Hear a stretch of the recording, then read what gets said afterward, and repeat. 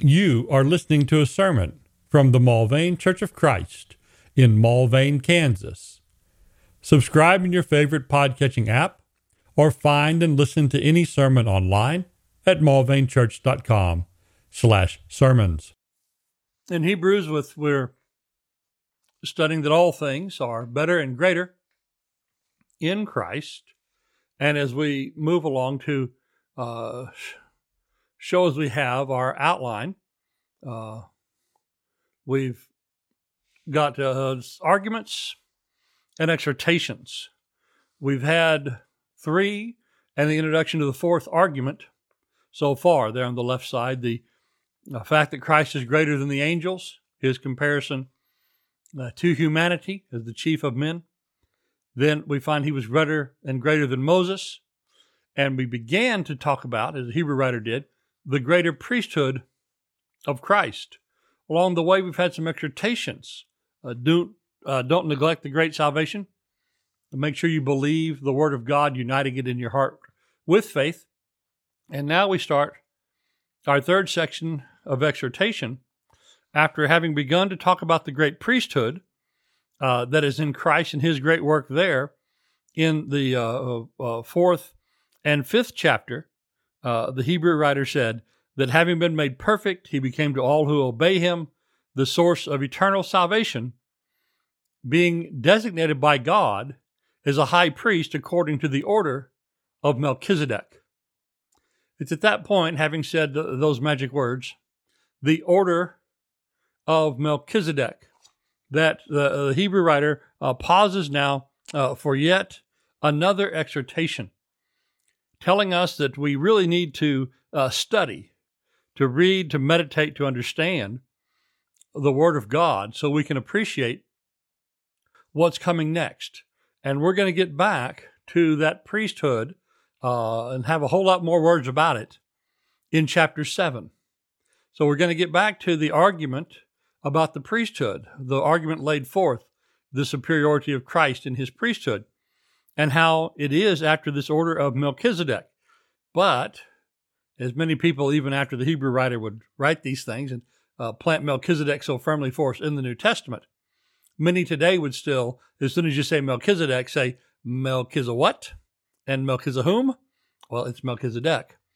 And so this is where we now have a launch into an exhortation on the danger of immaturity, a danger of a lack of knowledge, a danger of not understanding.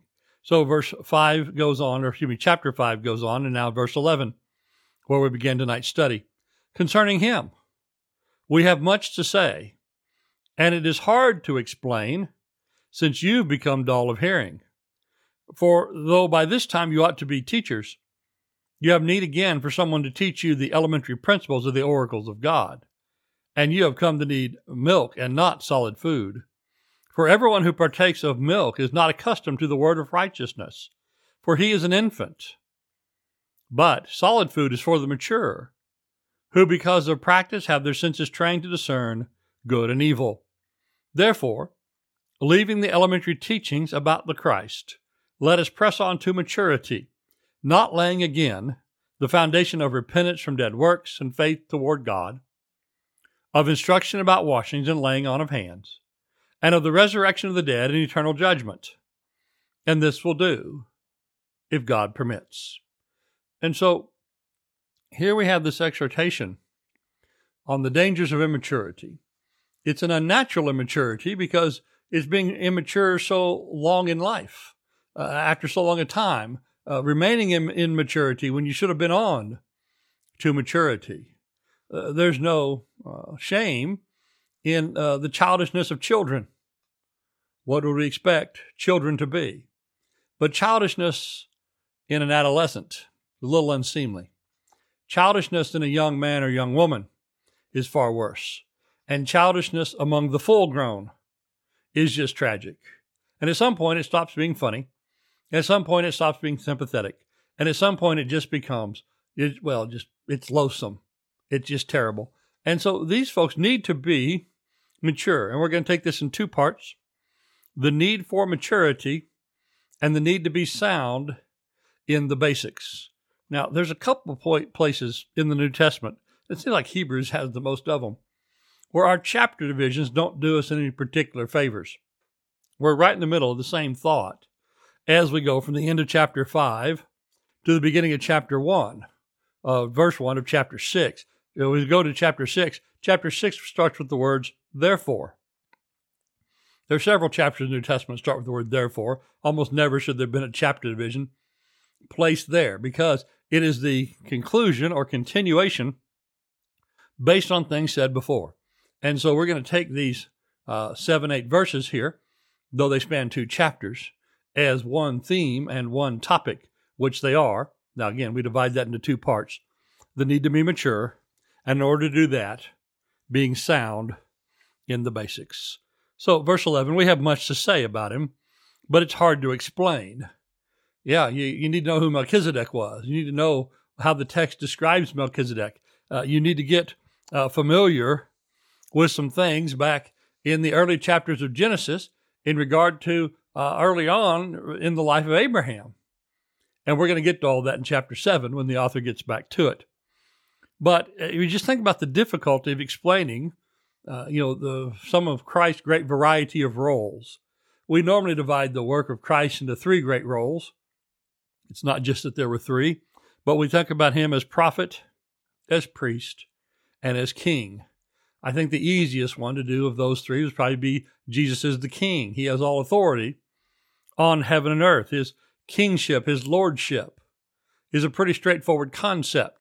Now, it's pretty hard to put into practice thoroughly and completely, making him fully the Lord of our life, and that he guides the decision-making and our thinking. He guides each step of our way. That might be hard to implement, but it's not hard to understand. Well, it's a little harder to think about Christ as the great prophet, but being God's foremost spokesman to men, it's not that hard a concept, and it may not be much more difficult than Christ as king. And so people say, well, what do you mean by Christ as prophet? Well, we mean he revealed the will of God to us more thoroughly, more completely than anybody else ever has or ever will. We don't need a Muhammad to be the prophet of God. We've got Jesus, the greatest of them all.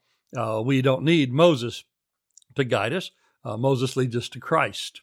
And so we have Christ as Christ as priest and prophet.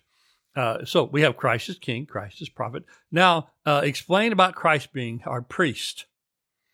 Well, having the priesthood of all believers, which I do think is a New Testament concept, and we're all priests of God.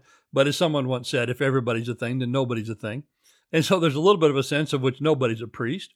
And if anybody was to say, well, we need a priest, and wanted to substitute in some kind of Catholic type authority, somebody we'd go in the closet to confess to, some man in a robe who would guide our lives, some man who had no wife would tell us how to deal with our wife and our children. We'd go, hold on, buddy, we don't need a priest like that. Well, we don't need no priest like that for sure, but we need a priest. And in the book of Hebrews, we're going to have in 7, 8, and 9 a whole lot of Christ's priestly work, including even chapter 10, where he's the sacrifice, but he's the one who offered his own sacrifice and took his own blood as a priest. Well, of those, certainly, being the priest is and would be still the hardest one to explain.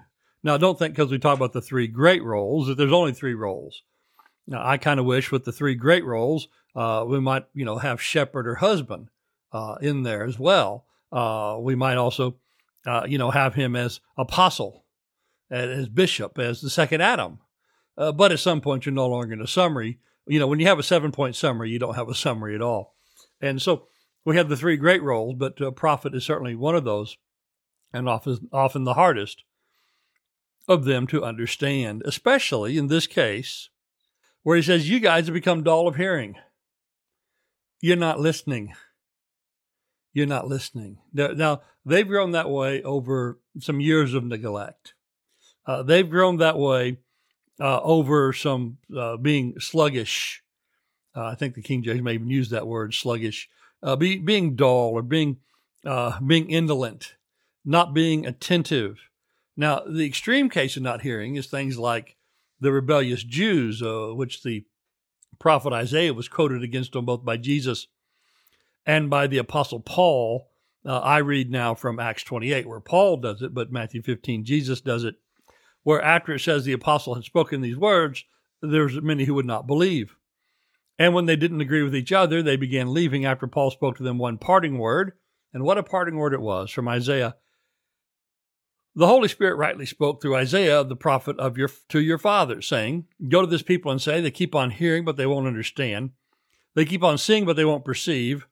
For the heart of this people has become dull, and with their ears they scarcely hear, and they've closed their eyes, lest they should see with their eyes, and hear with their ears, and understand with their heart, and return, that I should heal them.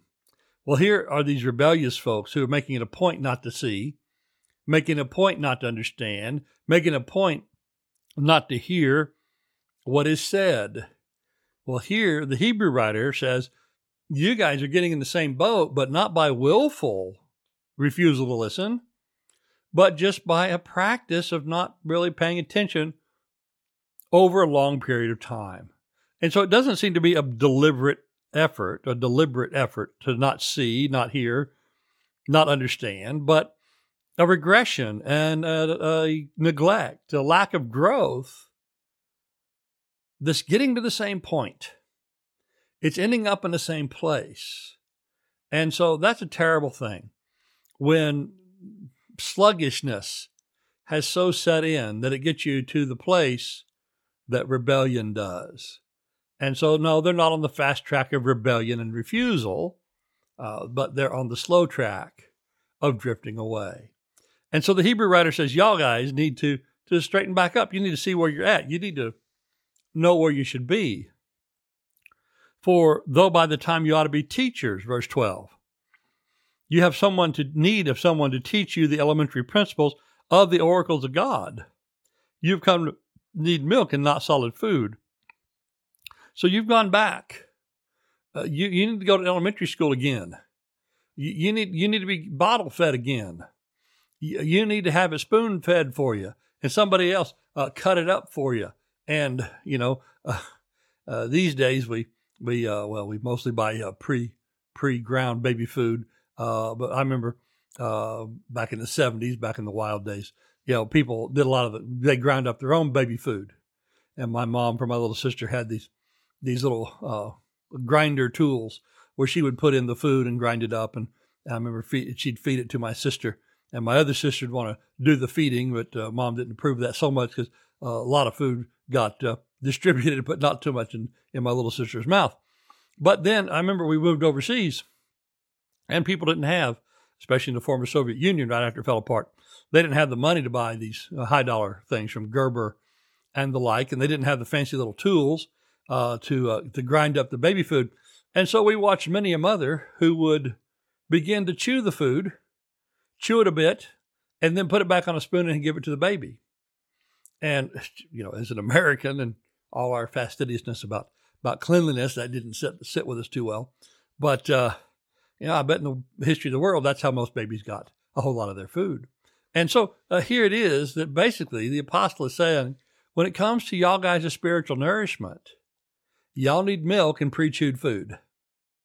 Y'all need somebody to make it so simple for you and just give this to you so you can get sustained enough that you can get back up to elementary school.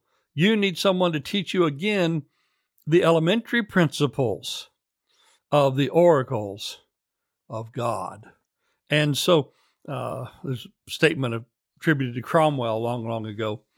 He said, he who ceases to be better ceases to be good. These people were not progressing. These people were not improving. These people were not growing in Christ. And they should have been teachers, but they needed the elementary things re-taught to them because they just simply had let it all slide away. And of neglect, they had lost it. Now, time you ought to be teachers. I don't know that every person who's in the church, everyone in Christ, needs to be a public teacher. We know that it's one of the qualifications of those who would lead us. As an elder, they must be apt to teach. I don't know that every man needs to be apt to teach. That's not ability or talent that I think has been universally distributed. But the knowledge enough, not maybe to teach a class, but to teach just a friend, a neighbor, a coworker, I think that certainly is a necessity. We think about all the people who'd make a terrible driver's ed instructor, but they could tell somebody how you drive a car. Well, how do they know how to drive a car? Well, they've been doing it for 30 years, right? And so there might be some things they get out of order. Or there might be some things not eloquently said. But don't we think that everybody who's driven a car for 30 years could give some basic pointers to somebody in the way to drive a car?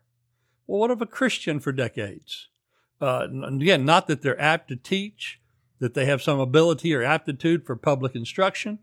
I don't know if they could hold the attention of a class. Maybe they could, maybe they couldn't. But shouldn't everybody be able to give the basics, to tell the substance of the thing? And we wouldn't grade them as if they were trying to make a public presentation. We just understand, are they getting the point across? Well, these folks sure should know how to get the point across.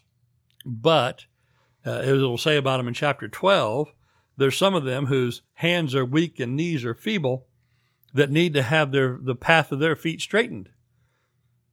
They're weak and they're stumbling, and some of the joints are about to be out of place. And what's going to get them back to their strength and their weakness and feebleness? Well, they're going to need some milk and not solid food. So, all right, if you're to that state, well, let's get you the milk again. But let's get you on a regimen where we can see some improvement. And so if we need to go back and give somebody some milk, if we need this kind of remedial and elementary instruction, all right, let's give them that. But let's give them that with the purpose of having them, in a short term, getting back up to strength and getting back up to speed. Like the person who's been ill with some kind of sickness for a while.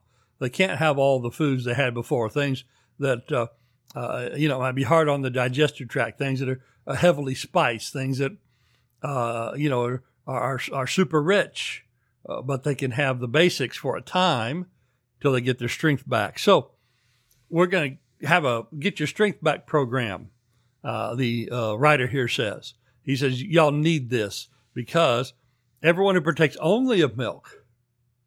So again, only of milk. If milk's all you can handle, well, we'll give you that till you can handle something else. But what if you just stay there? What if you just stay on the milk? Well, it's because you're not accustomed to the word of righteousness. You're a babe or an infant. Solid food is for the mature. And so we're going to get you back up by exercise. The King James says, say exercise. My translation says practice. We're going to get you back by practice to know good and evil, to discern what's right and wrong. And so these questions that are troubling some of the brethren, things of Judaism that they're sliding back to, well, they need to be taught up again. They need to be strengthened up again. They need to be encouraged. And so we need growth in the things of the Spirit just as we need growth in the things of the body. And we need some maintenance. We might have some kind of regimen of exercise. We might have some kind of regular activity that keeps us going. You know, what happens when somebody gets laid up or chooses to give all that up and then they can't exercise, they can't do? Well, we know they atrophy and they have the hard work of rehabilitation. These folks need to go to the spiritual rehab unit and get themselves straightened back up. So again, growth is of all importance. We think about what it said about Jesus. In Luke 1:80, the child continued to grow. In Luke 2:40, the child continued to grow and become strong, increasing in wisdom and grace. The grace of God was upon him. And in Luke 2:52, Jesus kept increasing in wisdom and stature and favor with God and man. And so there was a spiritual aspect of that. There was a physical aspect of that. There was a social aspect of that. And we in Christ need to grow in all respects in this. Again, we start as babes. 1 Peter 2, like newborn babes, long for the sincere milk of the word, that you may grow thereby. What did the early church do? They devoted themselves to the apostles' doctrine or teaching. They were continually, Acts 2:46, in one mind in the temple. And this is our responsibility, to grow in the grace and knowledge of God, Peter would say. Or Acts 20:32, Paul said, I commend you to God and the word of his grace, which is able to build you up and give you an inheritance among those who are sanctified. So the word of God, the word of his grace. Go there. Now, when we get there, what's our elementary things? What do they need to bone up on and then get back on the track? Well, we go now to being sound in the basics. Chapter 6. Therefore, leaving the elementary things. Let's move on to things that are more serious, right? We should know arithmetic. Once we know arithmetic, they teach us some algebra. Once we learn some algebra, they teach us some calculus. Well, let's move on. And we got to get these in order. We need the foundation before we get to the roof. And let's get these folks strengthened back up in the elementary things. So we have our foundation, and on that we can build the rest of the structure. And he gives us 6. 6 things as a foundation. He says, pressing on to maturity, not laying again a foundation of repentance from dead works, and of faith toward God, of instruction about washing, laying on of hands, the resurrection of the dead, and eternal judgment. And so here's the 6 things the Hebrew writer says. For my audience, you guys need these things as the foundation. Repentance, faith, and washing. Laying on of hands, the resurrection, and the judgment. Now, I think maybe the one that will surprise us, and we'll mention it in a little bit, in a bit more discussion, might be laying on of hands. Laying on of hands is one. I think a lot of folks today go, well, okay, why would you do that? Isn't that something they used to do and we don't do no more? Well, to some degree, yes. And I do think that one of these was a little bit more temporal, not quite as much of an eternal principle, but we will see, especially in the early days, how important it was and how, to some degree, as I say, temporal, that we now have other concerns. But these foundations are the things that a lot of Christians still talk about a lot. What is the place of repentance? And how does it relate to faith? And then we got washing, which will detail out this in Scripture. It is the same word as baptism, but it's in the plural. And so some translations here will say baptisms. And so but faith, repentance, and baptism, how foundational is that? And how much, when there's disagreements on those things, how much of those things, take up our time? Because they are so basic. But then laying on of hands, resurrection, and judgment. And when it comes to resurrection, I think about the differences between those who believe in a rapture and those who don't. When it comes to judgment, those who believe in some kind of second chance or those who don't. So with all of these, when there's departure from these, they really are important because these are such foundational things. And as the psalmist said, if the foundations are destroyed, what can the righteous do? So if we do get messed up on foundational things, well, we're going to have, I think, quite a bit of handicap. So our first foundation is repentance from dead works. Just 3 weeks ago, not around here, it's in another place, another state, there was a work that had 2 preachers. And the 2 preachers had a fundamental disagreement on a part of repentance. Ended up where one of them left the work and the one stayed.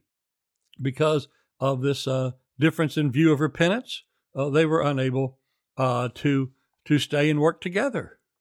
And so repentance is a major thing. This change of mind that we have, and repentance is a change of mind. It really results in change of action. It's going in a new direction is one of the best summaries you can have of repentance. We were in dead works before we were in Christ. And now we're moving in a new way. We're moving in the way of Christ. And so repentance, because of Jesus, is one of the first signs that we have some faith. Our next thing is faith toward God. Repentance and faith. It's for a lot of people, when describing these, they're inseparable. We know that they mean different things. Faith means, knowledge, assent, and trust. It's our dependence upon God. But how can you see or tell that a person has some kind of dependence or conviction before God if it doesn't change their life? And so these first 2 things are intimately wrapped together. Faith comes by hearing and hearing the word of Christ. And what's one of the first things you're told in the Word of Christ? Repent. What did Jesus teach everybody to do because the kingdom was coming? He said, repent. In the first gospel sermon, what did Peter say? Repent and be baptized. What did he say in the second gospel sermon? Repent and be converted. What did Paul preach to the pagans in Acts 17? He said, Jesus has been raised from the dead, and that proves that all men ought to do what? Repent. And so repent and faith. And with that, the third of the trifecta, the washings. Again, it's basically the plural word of baptism. It's baptizo instead of baptismos. It's a plural of baptism. Well, we end up having several baptisms in our New Testament. There was the baptism of John, which was to do what? Get the people ready for Christ. There was the baptism of the Holy Spirit, which Jesus promised his disciples.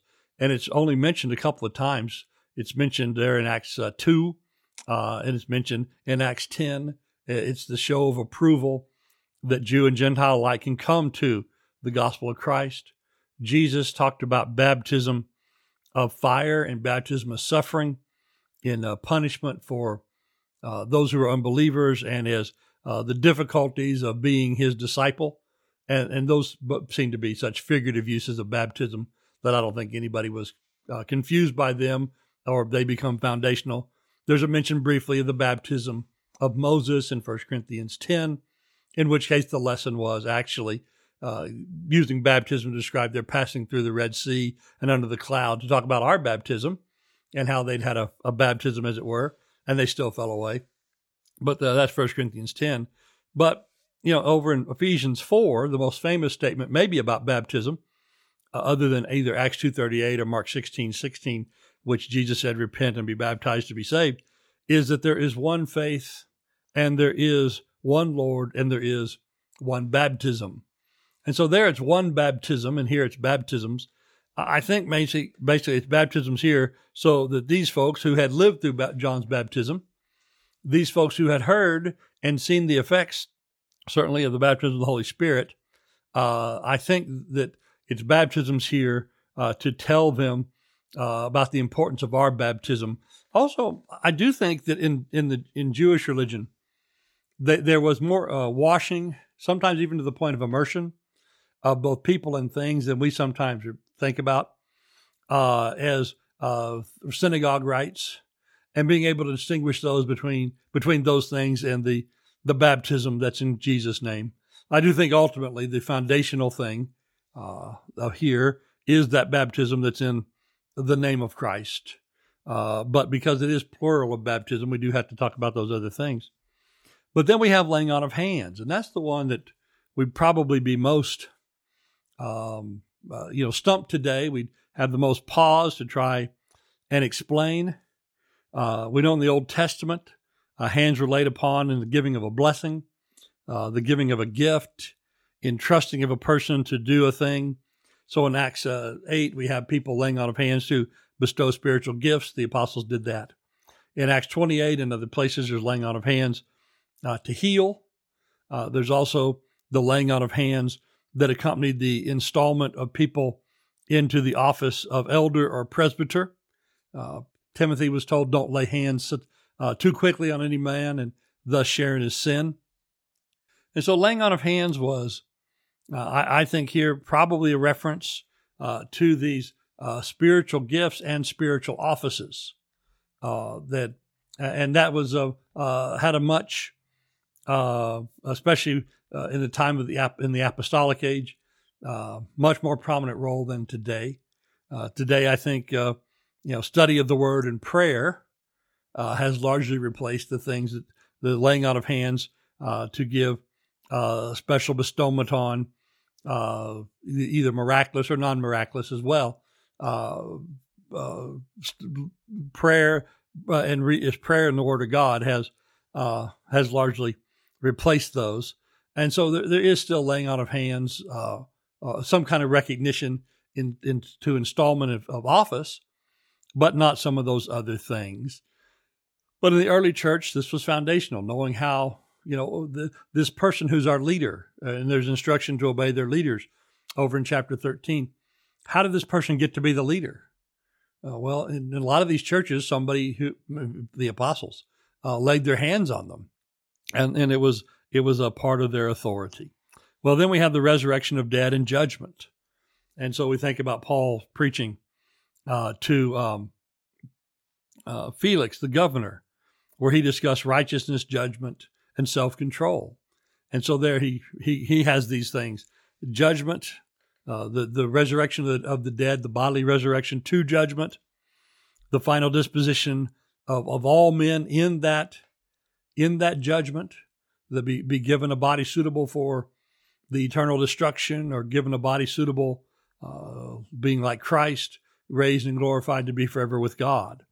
And so here's the end of our exercise. Here's the end of our hope, our resurrection, and being able to pass safely through the judgment. How would we be ready for that? Well, with the washing. What guided us along the way to that? Those who had their the hands laid upon them. How do we get on this path? Faith and repentance. And so these are the foundations, which the Hebrew writer said, you guys need to have that down. You guys don't, I sure wish you didn't need a remedial course in any of that. But you do. You do need a remedial course in that.